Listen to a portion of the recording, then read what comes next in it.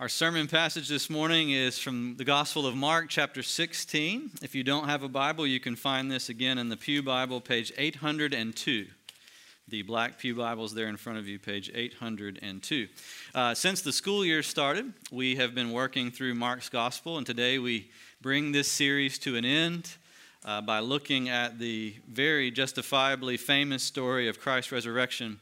And we're going to highlight some of the aspects of that story that Mark in particular wants to tell us about. And I think it'll be encouraging to us all as we are reminded of these events. I'll begin in verse 1.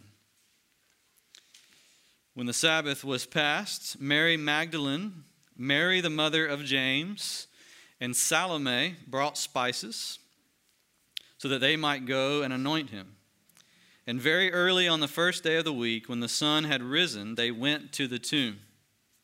And they were saying to one another, "Who will roll away the stone for us from the entrance of the tomb?" And looking up, they saw that the stone had been rolled back. It was very large. And entering the tomb, they saw a young man sitting on the right side, dressed in a white robe, and they were alarmed. And he said to them, "Do not be alarmed. You seek Jesus of Nazareth, who was crucified. He has risen. He is not here. See the place where they laid him. But go, tell his disciples and Peter that he is going before you to Galilee. There you will see him just as he told you." And they went out and fled from the tomb, for trembling and astonishment had seized them. And they said nothing to anyone, for they were afraid. The grass withers and the flowers fade, but the word of our God stands forever. Amen. It was back in the 19th century that a surgeon once famously called cancer the emperor of all maladies. He went on to call it the king of terrors. I know in our church family this past year, since last Easter, we've had a lot of brush-ups with the emperor of maladies, a lot of interactions that we didn't want and didn't ask for with cancer. And yet, as I was thinking about the resurrection hope that we think about Sunday by Sunday here at Greater Hope, and especially on Easter Sunday, I couldn't help but think that behind the emperor of maladies is an even greater emperor. Because think about this. Since that man in the 19th century said it was the emperor of maladies, look how far we've come. Look how many advancements we've developed. We can diagnose cancer. We can treat it better. We can even prevent it better. We can see it when it's coming. We can catch it early. All those things. And yet, cancer's still with us. And even if today, and we pray this would happen, today if we found a cure for all cancer and it would just eliminate it, we would still have to contend with the emperor behind the emperor. Death itself, which comes calling to every person and has always terrified the human heart. It's into that world, this world, that Jesus Christ died and was raised. I want to encourage you with this morning. Mark, in his telling of the resurrection, does what Mark does. And by now, since we've been talking about Mark for a while, you know how Mark rolls. He is the sparest of writers. He does not like flowery sentences. He likes to tell you straight up, like a newspaper reporter, all the facts and only the facts. He chooses his details carefully, and he doesn't tend to dress things up to make them seem better than they were. He just tells you with all the warts and everything. And that's the way he tells the Easter story. There are warts here. There are scared people running for their lives. And yet in the middle of that world of fear, there is the fact that the body of Jesus, which was crucified, came back together again and became alive, never to die again. Here's the hope of Easter. Let me tell you this. Easter brings real hope to a real problem for real people. Do we have any real people in the house this morning? With real problems, with real struggles like fear and doubt? Sometimes it may even feel like the things we come to church to talk about Sunday by Sunday are way over here somewhere and real life is way down here somewhere. Sometimes it may feel like there is no connection between the two, like we just come here to get some wishful thinking. And then we go right back to the way things really are. And yet I want to show you, Mark doesn't want us to walk away thinking that, because the resurrection happened in real space and time. In this world, there was an address for the tomb. A dusty street in Jerusalem, the tomb was really there, and really out of that tomb came a real body. Amen? Not sure if y'all are listening to me this morning. Amen? A real body came out of the grave. Wow. Let's look at Mark as he shows us this real hope for real people by just simply answering the three questions that he answers. We're just going to go through the text. First of all, who saw the resurrection when it happened? Who saw the signs of it? Secondly, what did they see and what did they hear? And then lastly, how did they initially respond? Let's think about that briefly this morning, and I think we'll see the encouragement of a real hope. First of all, who saw the resurrection? Well, this is really realistic, actually. The way that he tells it there in verses 1, 2, and 3 is super realistic. First of all, 3 women see the resurrection, and they're named for us. If you'll look there in verse 1, Mary Magdalene on the one hand. We know about her, right? She was possessed by 7 demons once upon a time. And it was those demons that Jesus drove out, set the woman free, and she became one of Jesus' most devoted followers. With her was Mary, the mother of James. James was another one of the disciples of Jesus. And then there was also Salome, which most people agree was, her name also was known as Joanna. And most people agree she was the mother of 2 other disciples, James, the other James, and John. There's a lot of Jameses in the world at this time. 2 mothers of 2 Jameses. And Mary Magdalene, who had been delivered from 7 demons, are the ones that God chooses to go out to the tomb at the sunrise of the first Easter to see the empty tomb and to hear the message of the angels. Now, I want you to think about this, because there's a little bit of cultural distance between us and them. Back then, did you know that the testimony of women was not accepted as valid by most people? Did you know that? You might say, well, I don't like that. Neither do I, right? Thankfully, we don't do things like this anymore. But back in the day, especially among the Romans, they did not allow women even to testify in court. They did not believe they were reliable because they had this idea that women were too emotional to bear accurate testimony. And in fact, in this story, the way it unfolds, we kind of see it, right? These women see it and they react very emotionally, as we're going to see all of us would react. And yet, Mark doesn't try to cover up that inconvenient fact. He tells it to you like it is. It was 3 women, and those women were scared to death when they saw the empty tomb. That's the way it happened. Now, this is interesting, and it may cause you to chuckle a little bit, that in the 2nd century, there was a Roman philosopher named Celsus who wrote against Christianity, against it. And he said, Christianity can't be true because the written records are based on the testimony of women. He read Mark and he said, yeah, of course, it's not true. But I want you to consider for a second, what are the alternatives? The alternative to this not being true is that the disciples were very ashamed that their Savior and their Lord died.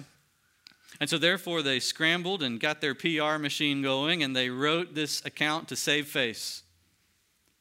Well, if they wrote this account just to save face, why in the world would they choose to write into the account the testimony of 3 scared women that they knew their fellow Jews and the Romans would not accept? Actually, this morning, I think the opposite of what Celsus thought is actually true. The reason why Mark says 3 women saw the empty tomb and heard the angel speak is because, catch this, 3 women saw the empty tomb and heard the angel speak.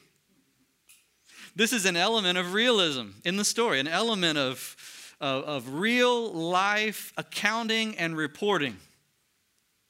3 women were chosen by God to be the witnesses to the resurrection so that God could shame our supposed wisdom with his greater wisdom. This is what God always does. He chooses those things that seem to be weak in the eyes of the world to shame the strong things. He chooses the things that people regard as nothing to shame the things we think are something. And so he chooses Mary and Salome as his first heralds to go and share the good news with the boys, who, by the way, were nowhere to be seen in the scene. They were too scared to be seen in public. And so God sent and appointed these three to see a real life event taking place. The resurrection is not to be taken as a metaphor or a symbol or some mystical spiritual idea that's not rooted in real life. No, I'm telling you. In the Bible, the resurrection is presented as an actual resurrection of an actual body at an actual place and time. It's told that way. As one writer says, the molecules of Jesus were reknit together. The amino acids were rekindled. The same hinged thumbs and toes, the same valved heart that was pierced and withered and paused was regathered.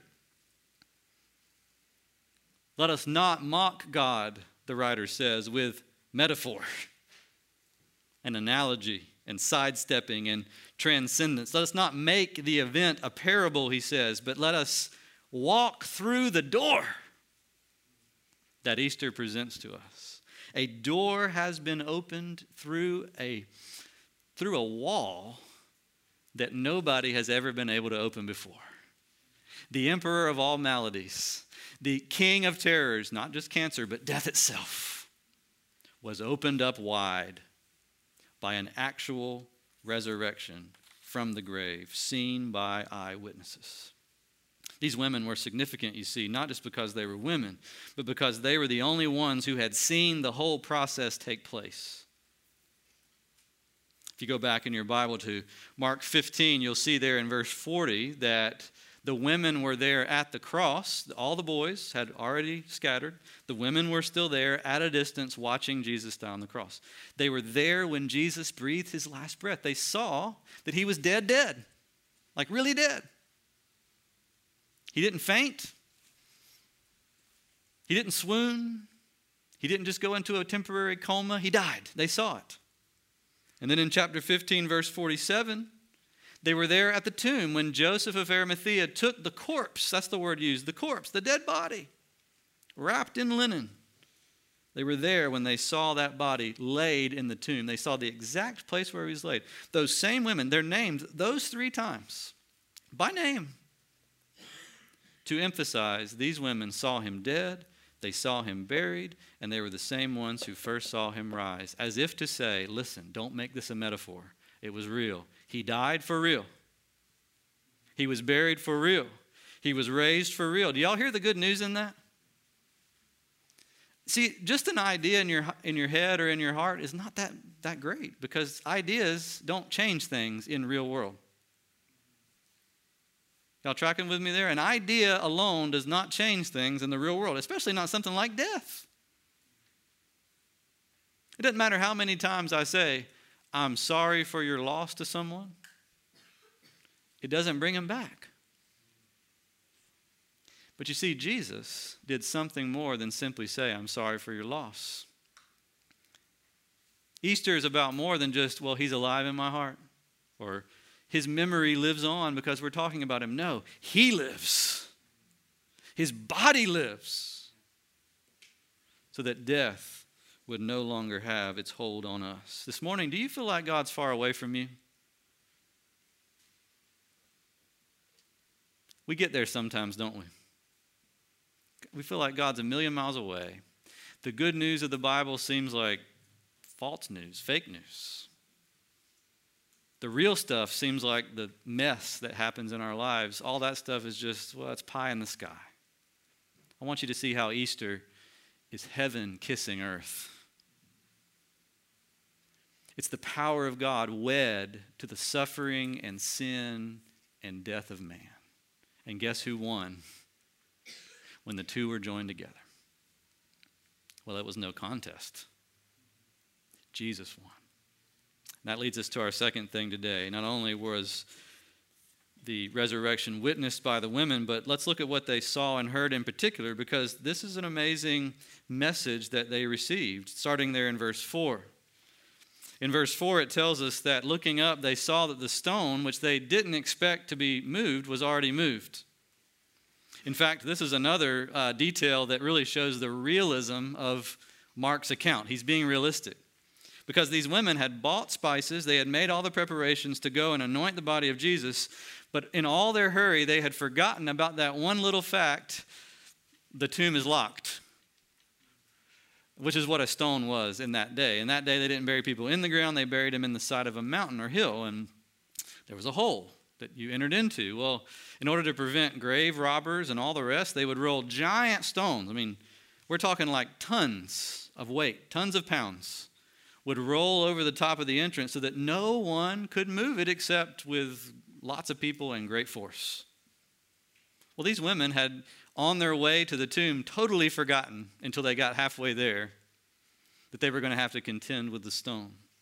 And so you can imagine their surprise in verse 4 when they looked up and saw that it was already rolled back. And they even noted just how large the stone was. This was an extra large stone. Jesus' tomb was double padlocked by the stone. And yet there it was, to the side. Curious, verse 5, they enter into the tomb to see what happened. And what do they see? Well, you might say an angel. And actually that is accurate, because the other gospel writers tell us this was an angel. Actually, there seems to be more than one angel that was there. But Mark only tells us about the one because he loves understatement. And he doesn't even describe him as an angel.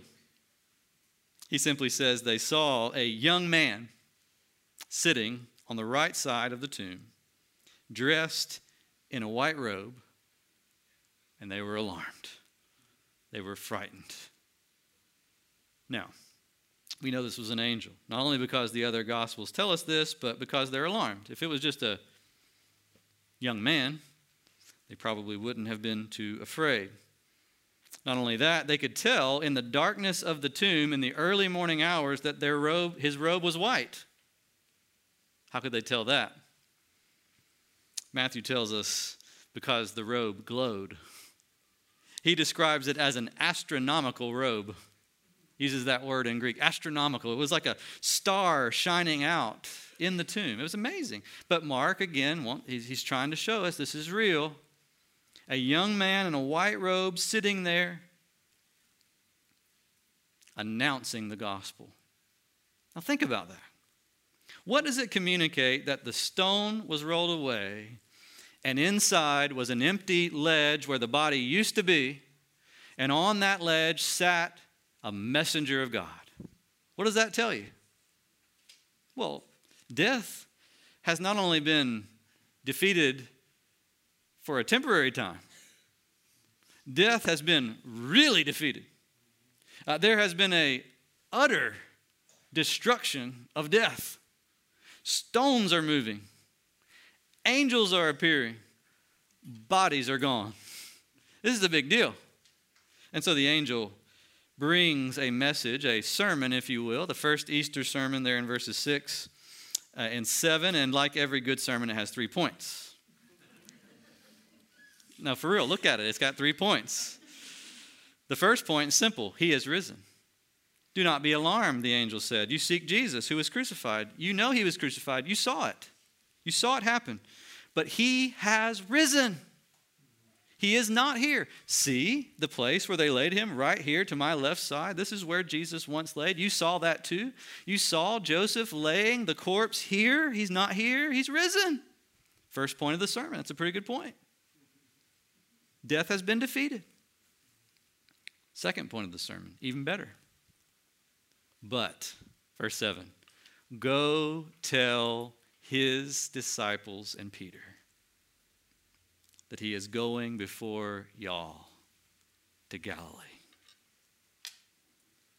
Now think about it. Go tell his disciples and Peter. Quiz. Y'all ready for a Bible quiz? right? Think about it. Where were the disciples when this was taking place? Where was Peter? You can say it out loud. It's okay. Hiding. In a locked room, hiding. They were afraid to go out in public. What had they just done in the past, say, 8 hours? Abandoned Jesus. Every one of them had run away. Every one of them had gone to hide. Peter had done even worse. He had abandoned Jesus with his words. He had even called down curses on himself to say he didn't even know Jesus. Think about that and listen again to the angel's second point.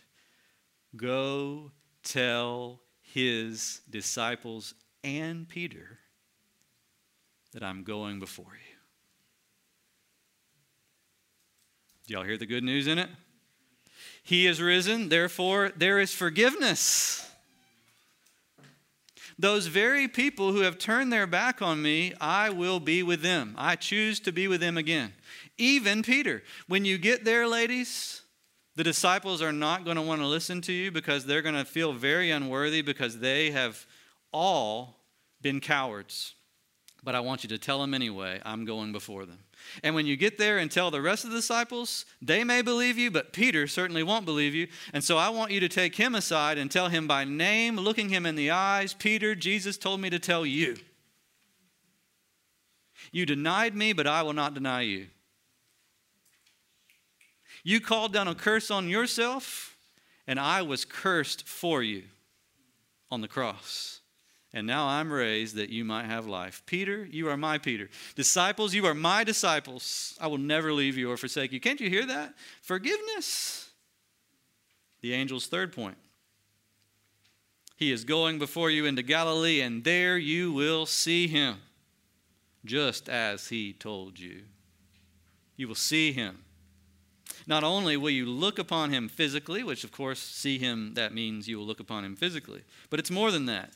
If I was going on a trip to, say, Memphis, and I have family in Memphis, I might call my family, hey, I'm going to Memphis. I want to see you while I'm there. What do I mean by that? I want to see you. Does it mean I just want to see you from across the street and wave at you? Hey, I see you. I see your physical body. Good. No. We know what that means. It means I want to spend time with you. I want it to be like it was. I want us to have a reunion. I want us to enjoy the fellowship that we once had. Jesus is saying, because I am risen, there is forgiveness, and because there is forgiveness, there's fellowship again. There's a reunion between God and man again. Even those who have offended and rebelled against God will once again know him face to face. He is risen. The angel preached this message to the women to go and to share to the men. And I want to tell you, this is a message that you and I need to hear desperately. We live in a cynical culture, don't we? Just cynical. We have a hard time believing that people can change. We have a hard time believing things can change. We especially have a hard time believing that something like death could ever possibly be reversed. We're just slow to believe those things. And we've got many reasons for being cynical, but being cynical, for all the good that you can say about it, has this one fatal flaw. It doesn't take into account that there might actually be a power in this world greater than evil. That there actually might be a God who is not just far away somewhere, having a vacation in heaven while we suffer on earth, but a God who really wants to make his home among human beings made in his image on this earth. And Easter, I want to tell you, if you'll listen to the message of the resurrection, it proves all of the above. Isn't it funny that we think cynicism, negativity, is the grown-up way to respond to pain and suffering? Fairy tales are for children, we think. A really mature person just looks at life and says, it is what it is. And it will be what it will be. I've been there, done that, seen the movie. I know how it ends. Well, the Bible offers us something better than that. True maturity, according to Scripture, is not forgetting to factor in the greatest factor there is. God. Father, Son, Holy Spirit. The resurrection of the Son of God, which changes death, the most unchangeable thing we can imagine, right? Death and taxes. We even joke about how unchangeable it is. Yet he's able to change that. Maybe he'll change taxes too. Wow. Scripture later tells us in 1 Corinthians 15 that Jesus has removed the sting of death. Thought about that picture this week, and did you know that a honeybee, when it stings a mammal like us, dies? You probably knew that. It's not true of some other bees because their stingers are tougher, but a honeybee has a very thin stinger, and it's the way a bee stinger works is it's tied into all their innards because they have all kinds of like poisons and stuff that come through their body down into the stinger and all that. So it's all tied in to their innards. And when a honeybee pierces the very thick skin of a mammal, thicker than other creatures, it can't pull it out because there's too much resistance. And so when it pulls to come out comes the stinger, and with the stinger, out come the innards of the bee. And it takes just a few minutes for the bee to die. Happy Easter. Pleasant story, right? I want you to think about that, though. When the Bible says Jesus took the sting out of death, that's what it's talking about. What happens when death stings you?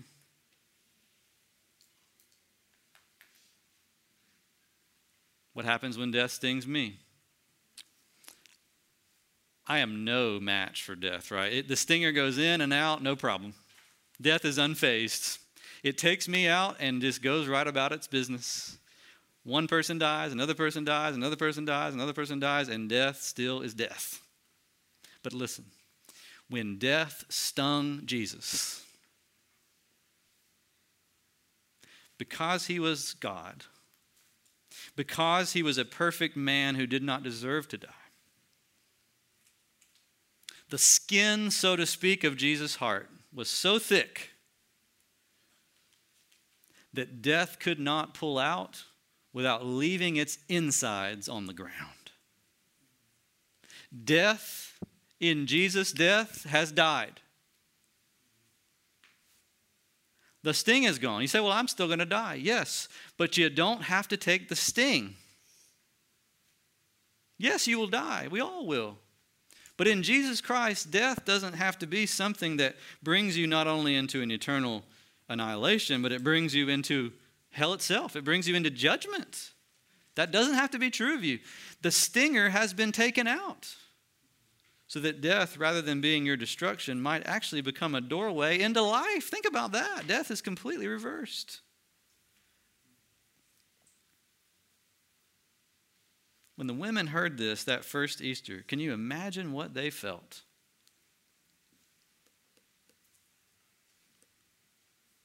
As you're hearing it this morning, can you think about what you feel? Oh, 21st century cynical person that you are and that I am. What do we feel when we hear he is risen?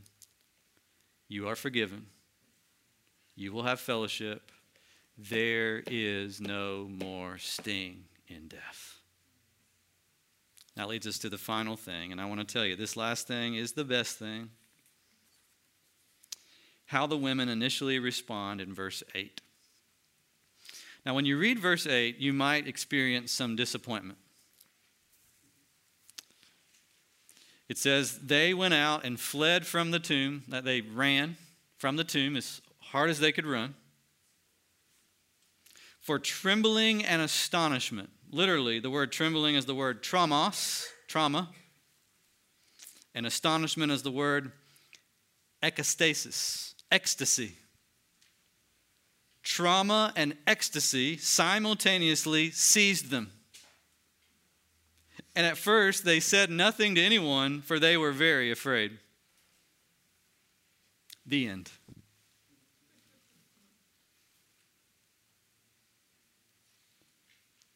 Does that leave you with a little disappointment? We like happy endings, don't we? Movies that don't end with happy endings, they win Oscars, but they don't sell tickets. Everybody says, oh, how artistic. No happy ending, but nobody wants to watch it. Because something about the human heart just hums to the tune of a happy ending. It's built into the universe. And so when we read the way Mark tells the story, it just seems like it leaves us hanging. You just have women fleeing away in terror, in trauma, from the tomb. And yet I want to encourage you this morning that there's something about the way Mark tells it that can bring hope uniquely to each of our hearts. Because you see, Easter happened not for the benefit of spiritually strong and muscular people who acted immediately heroically after they saw the empty tomb. Easter happened for the weak, for the discouraged, for the terrified, for sinners, for those who had no other hope, who were at the end of their rope. That's who Easter happened for. Guess what? That means we're in. You're in. You're qualified. You may be here today and think, I am unqualified to benefit from Easter. You don't know how bad I've been. You don't know how my year has gone. You don't know what has happened to me and how many doubts and bitter thoughts I've had towards God. Yeah, I don't know. He knows. And guess what? He chooses these very same people to benefit from his resurrection. Here they were fleeing away. And yet they were chosen by God to be the first recipients of the gospel. Now we know later they would be reassured by another appearance of Jesus, and they would in fact go and tell the disciples, and they all would get scared at first, and then they would get encouraged. We know the story, how it ends. Mark knows we know. But for now, he just wants to let it hang. So that every person who hears about Easter for the rest of the history of the world would know Jesus didn't get out of the grave for those who are strong in themselves. He got out for those who are weak. Let me speak to a couple of kinds of weak people today.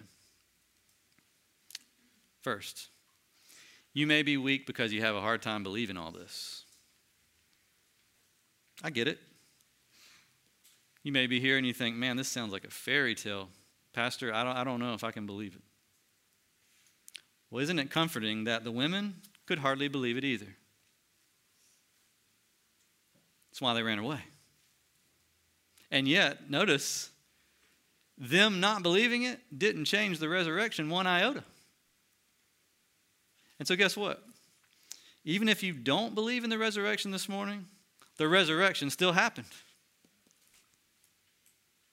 And the hope of the resurrection may just catch you in the end. Maybe you can even hear it and feel it this morning, the footsteps of God, so to speak, chasing you down. And I hope he catches you. Because no matter how much we may try to run and how much we may try to act out in fear and doubt and unbelief, it does not change the facts. The God who made the world is recreating it. And he started that recreation by raising his son from the dead. Wow. Doubters, you're qualified. Now, second, discouraged people. You may say, well, I have always believed in the resurrection of Jesus. Ever since I was a child, I've always believed in it. But you know, it feels so unreal when I go into the problems, the struggles, the suffering of my life. I feel great on Sunday. It feels encouraging, and then I get to Monday. And Tuesday and Wednesday. And the same thing, one after the other, just the basic miseries that we all, from time to time, have to live through. Well, I want you to hear this. The resurrection first benefited a group of discouraged hearts, as well as doubting hearts. The women didn't walk away encouraged. They walked away at first discouraged. And yet still the angel preached the sermon. It was still true he is risen. It was still true there is forgiveness because he's risen. And it was still true there can be fellowship with God because you are forgiven because he's risen. Your discouragement does not disqualify you. It may not be that you doubt whether the resurrection happened, but you may doubt whether it can be beneficial to you. Well, guess what? You're qualified. Are you afraid this morning? You're qualified. Are you anxious this morning? You're qualified. Are you traumatized this morning? You're qualified. Are you a sinner this morning? You're qualified.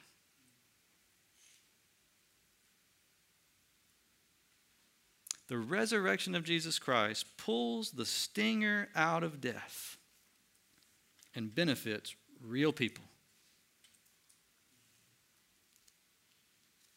Real hope to a real problem for real people. No fairy tales here. Amen?